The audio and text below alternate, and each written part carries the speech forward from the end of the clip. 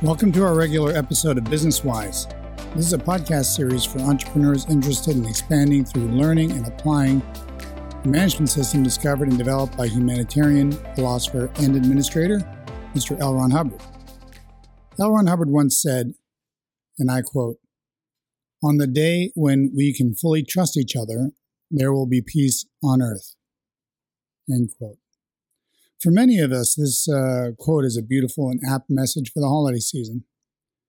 And for this reason, I'm devoting this episode to the subject of trust and what it means to you as an entrepreneur and to all of us. Mr. Oxford has a beautiful definition for the word trust. Firm belief in the reliability, truth, ability, or strength of someone or something. And then the example they give here is, relations have to be built on trust. So let's look at the derivation. It's an Old Norse word. It's a Viking term. It comes from, my Norse is pretty rusty, but it comes from the word trost, from troster, which means strong. Those boys were a pretty tough bunch. They were strong and they were virtually unbeatable. One can probably imagine the element of trust that existed among such a group. To get a clearer concept of the term, I want you to consider Mr. Hubbard's description of a condition or operating state that we have not discussed so far. In earlier episodes of Business Wise, we have gone over the fact that anything and everything in this universe is in an operating state, and that the state can vary for any given being, group, or object. For example, if one's company is thriving and pulling in tons of new business, one could say it is in the condition or operating state of affluence, and certain precise steps taken, or what Mr. Hubbard describes as a condition formula, will strengthen that condition and lead it to the next higher one, which he referred to as power, which is the highest condition there is. On the other hand, if one discovered one's business to be struggling and contracting, that would be a different condition, and one would take different steps or apply a different formula to handle that. You're not going to handle that condition in the same way as you did the affluence condition, obviously. Different conditions require different steps to handle them. Well, there is a condition we have not discussed so far, and that is a very low non-survival condition, a long way off from power. And this is referred to in the Hubbard management system, or by Mr. Hubbard, as the condition of treason. And it has a precise definition, and it, like all the other conditions, has a precise formula that one applies to get out of it. The following is from a book written by Mr. Hubbard in 1968 on the subject of ethics. Let's give a simple definition for ethics. Rationality toward the highest level of survival for self and others. So ethics are reason, rationality, right? So he wrote this book in 1968 on ethics and the various conditions and their formulas. Let's cover what he says about the condition of treason. I know this doesn't sound like a very cheery subject on the holiday season, but believe me, it is once we get through all of this. So,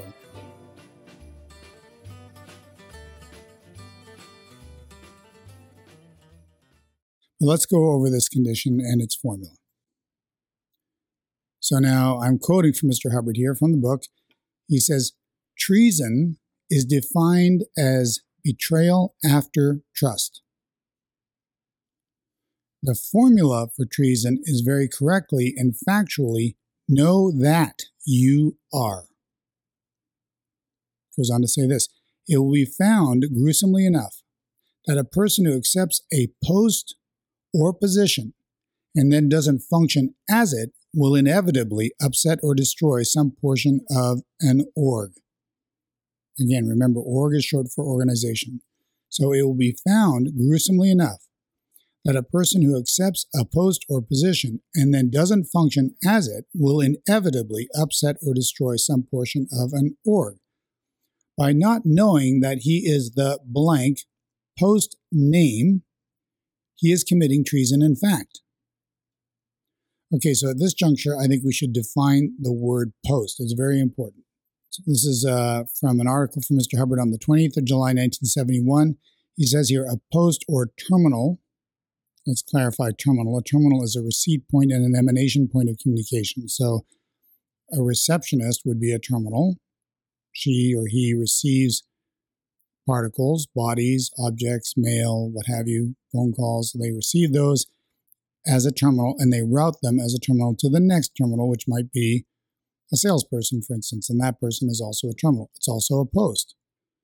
So back to the definition, a post or terminal is an assigned area of responsibility and action, which is supervised in part by an executive. That's a post. It's an assigned area of responsibility. So you have a salesperson. They are a terminal. They have a post. They are assigned the responsibility of enlightening the public of the organization on the services and products available and assessing their needs and making sure those needs are fulfilled as possible through distribution of the products, sales of the products or services that the organization offers. Something along those lines. That's their post. That's their area of responsibility. So far, we're putting all of this in the context of groups and organizations, but also, don't we all have many areas of responsibility in our lives? You know, one has an area of responsibility if one is, for instance, a father or a husband or a friend or a volunteer in a certain organization. There are different areas of responsibility that we will assume. There's also the post, I guess you could say, area of responsibility of being a citizen. You're a citizen in a country or a nation. Well, you know, you have certain responsibilities there too. We're using the word post, but remember that it defines an assigned area of responsibility, and we have many of these in our lives. Okay, so let's go back to this article on the definition of the condition of treason from Mr. Hubbard. He says, by not knowing that he is the blank post name, he is committing treason in fact. So here you have an individual who has been given an area of responsibility or has assumed an area of responsibility. They are now betrothed. Okay, they've now asked for the hand in marriage of a woman's significant other, and they are now agreed to share their lives, and each has assumed certain areas of responsibility. Perhaps he has assumed the responsibility of making sure that the family is provided for instance. That's pretty classic, pretty usual and customary. And here you have a husband or a father or in a family. Now, we're not talking about an organization here particularly. I'm trying to broaden this out a little bit more. Okay, so now rather than assume that post and take on that area of responsibility and making sure that he or perhaps the arrangement is another way, and it's the woman of the household that has agreed that is her area of responsibility. Nowadays, that's not uncommon. So they are the provider, or maybe they both agreed to provide a certain amount, whatever. There's agreements, there's areas of responsibility. Let's go back to this guy, since I'm a guy and have a lot of personal reality on this, assume an area of responsibility to provide.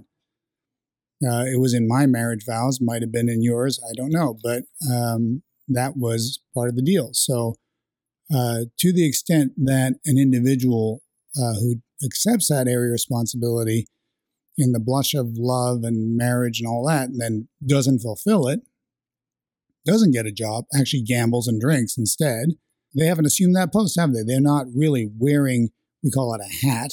They're not wearing that hat. They're not assuming that post.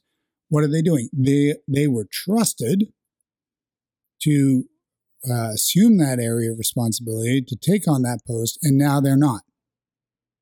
That's a betrayal after trust. And that is now called, that is a condition, and the condition is called treason. How about that? He's in treason to his family. Now, you can have a salesman who has been trusted to correctly enlighten people on, or the public on, their services. And instead of doing that as they were trained to do it, or as they've been taught to do it, or they decide to garner for themselves tremendous pay and bonuses by lying to their public. Okay, so they seem to be racking up the sales And things seem to be going okay, except that, hey, what are we doing with all these refunds? And how come we've got these complaining customers? Investigate to discover that the guy isn't really wearing his hat. He's not actually on that post. He's not performing the duties. He is not taken on that area of responsibility. The area of responsibility wasn't just to make money. The area of responsibility was also to correctly enlighten and make sure that the correct service or product is provided to the customer or prospective customer. And that hat is not being worn. That post is not being handled. And to that extent, now, we're not talking about maybe one or two lapses here. We're talking about a chronic condition, an operating state that individual has fallen into. They have now betrayed the trust of the organization, the trust of the executives. You could accurately say that this person is now in a condition of treason. There you go. That's on a group or organizational basis. So we've illustrated this on a family basis. We illustrate it on an organizational basis. But you can illustrate it in many different ways, many different aspects of it. One could betray oneself. You make a commitment to yourself. Look, I'm going to from now on, I'm going to work hard at my job, and I'm going to pay attention. I'm going to not slack off, and I'm not going to take too many cigarette breaks, or I'm not going to be irresponsible here. I'm going to make sure I'm trained for my job. And you've made that commitment to yourself. Okay? And so now you're moving along, and you betray yourself. You don't keep your own word to yourself. It's a betrayal after trust. You trusted yourself to engage in certain habits or disciplines and then cease to do so. You might have to take a look at the fact that you have dropped into a treason condition with regards to oneself. So Mr. Hubbard goes on to say this. He says, the results of this can be found in history. A failure to be what one has the post or position name of will result in a betrayal of the functions and purposes of a group. Almost all organizational upsets stem from this one fact. A person in a group who, having accepted a post, does not know that he is a certain assigned or designated beingness is in treason against the group. Now, Ron Hubbard. So here we have an individual. He's assumed a beingness. He says, okay, this is my beingness, or this was their assigned beingness, and he betrays it from the get-go. He takes on some other artificial beingness, weirdo beingness that is not related to or connected up correctly with that post. Let's take another post. I hate to keep picking on receptionists, but it's such a valuable, vital post to any organization. It is the receipt point of all communications in the organization, and it is so often neglected.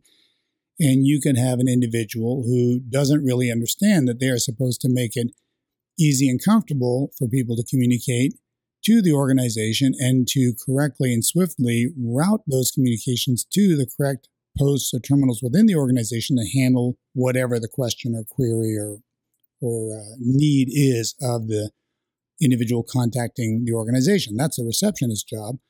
And you could have a person that you can extrapolate from that what would be an appropriate beingness for a person like that. Of course, welcoming, friendly, polite, and so on, warm, perhaps. You get the idea. There's a beingness with that. So now they have the beingness of being, a traffic cop. Stern, do not enter, get lost. You're breaking the rules. I mean, this may, or most organizations, I wouldn't say that would be the right beingness for the receptionist. So you, as an executive, can set your employees up for treason by not making it very clear what those duties and functions are, training them on their duties and functions. You might wonder, this might answer a question for you. How is it that you hired this angel who then became the devil a few months later? Through your neglect, you can have an individual drop down lower conditions into treason. Of course, they are responsible for their own condition. They can also demand to get properly hatted and trained, but people are often too timid to say, I don't know what I'm doing. So you as an executive have a significant, or as an entrepreneur or boss, have a significant responsibility in seeing that your people don't drop into a lower condition through your neglect of really illustrating for them what their beingnesses are, what their hats are, what their responsibilities are, and so forth. I assure you, I see a lot of that.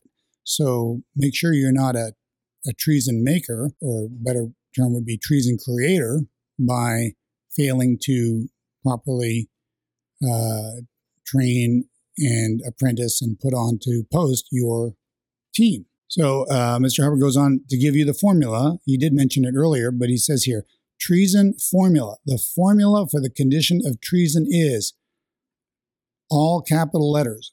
Find out that you are. L. Ron Hubbard. So, okay, it's a one-step formula. Very magical formula if the person really does it. Like you sit down with the person and say, okay, look at, you go over the condition. I don't see that you're being the salesman. I don't see that you are being the receptionist. We have all these reports here of financial irregularities or false promises to prospects or this and that. So, Mr. Salesman, this is a hat you are not wearing. You evidently are not aware of what your post in your area of responsibilities are. What's his first step to get out of that? Oh, by gosh, I am the salesman. Find out that you are. And if he truly has that realization, he's on his way up. Right? Son of a gun. I was doing something completely different. I wasn't being the salesman. I was being Mr. Fast Talker, out to line my own pockets with cash dude. You see, that's not the right beingness. That does not have the interest of the customer or the organization in mind. That's just purely self-interested, and that's a betrayal after trust. He was trusted now to do a proper job of enlightening and taking care of the customers. I would say that's not an uncommon condition for salespeople to fall into, which is sometimes why there's quite a bit of turnover of salespeople quite often, because it's a generally misunderstood zone of responsibility. Okay, now I want to bring up a particular betrayal after trust that I have observed not uncommonly amongst the membership, and that is your hat, Mr. Entrepreneur, as the founder, owner, source point of your organization. That's its own area of responsibility. You have quite an area of responsibility there. You are the game creator. You are the goal maker. And you are the one who establishes the management team or not. And if you have resentment about those roles or that hat and that post and that function, and you would rather just go down and work on the cars yourself, or, you're a doctor and you're just, well, I'm a healer, I'm a practitioner, I'm just going to do this, and, to hell with the organization. And that's Sally's job. And, Sally's, not doing it. She's not doing it. And natter, what's the matter? Let's talk about Sally.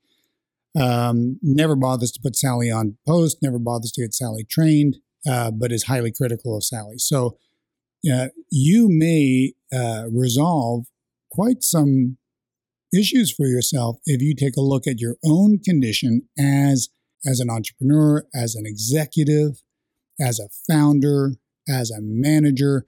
You may find some issue of not knowing that you are, in fact, that post name, and therefore you're committing treason to your own organization.